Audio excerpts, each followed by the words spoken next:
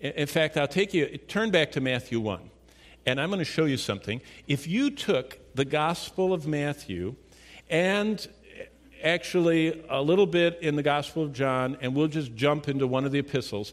But in Matthew records Jesus' teaching almost all 7 of what we find in every discipleship program. And what's so interesting is all they're doing is renaming, repackaging, respinning old truth. And what we have to do is realize what the old truth is. So in Matthew 1, look at verse 21 of Matthew 1. This is the commission from the angel to Joseph for the circumcision of Christ, because the father, and Joseph was standing in as the father with Mary for Jesus. On the day, the 8th day, the circumcision day, they're the ones that announced to the public, the friends and family gathered at the synagogue, the name of the child. We already saw that with Zacharias. Remember, he was unable to speak. And finally, when they give him the chalkboard to ask what the name of this baby born to him and to Elizabeth was to be called, he spoke and said his name is John.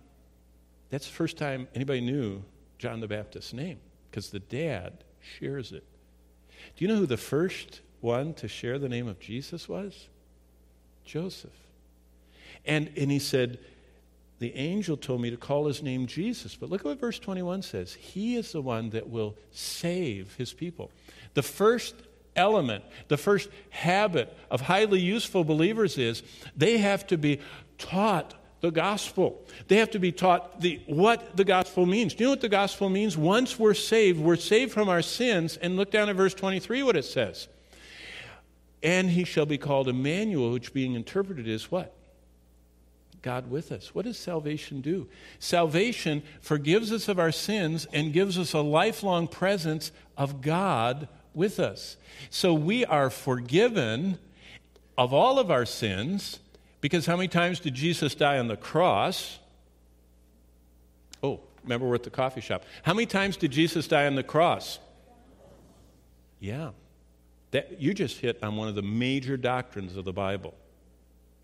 If Jesus died once, then he paid the price, as it says in John 1:29, behold the Lamb of God that taketh away the sin of the world.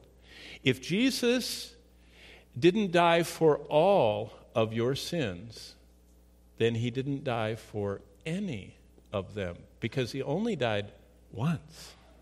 And if that sacrifice didn't cover my past, present, and future sins, then none of them are forgiven.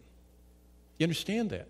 Salvation is a very, very important truth to understand. Remember 2 weeks ago we were talking about justified and reconciled and adopted and sanctified and redeemed? Remember all those elements? That's what is packaged in salvation. And Jesus in chapter 1 of Matthew talks about that.